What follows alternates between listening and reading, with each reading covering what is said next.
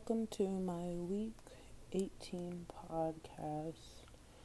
This week we are discussing things that we've learned over the semester. The first question is, what is motion? Motion in physics means the change with time of the position or orientation of an object. How do we determine if an object is moving? At the speed which it is moving. What are vectors and scalars? A vector quality has a direction and a magnitude, while a scalar only has a magnitude. You can tell if a quantity is a vector by whether or not it has a direction associated with it.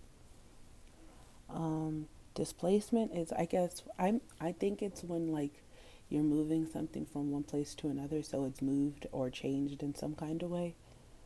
Velocity is the speed or direction in something moves or is given. And acceleration is a vehicle's capacity to gain speed within a short amount of time. And the burning question for this week is, what are the things that you've read, watched, heard, or played this year?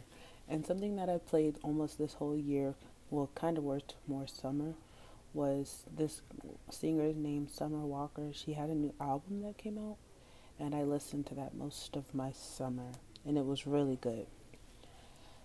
Thank you for listening to my week 18 podcast. Hope you have a good day. Bye.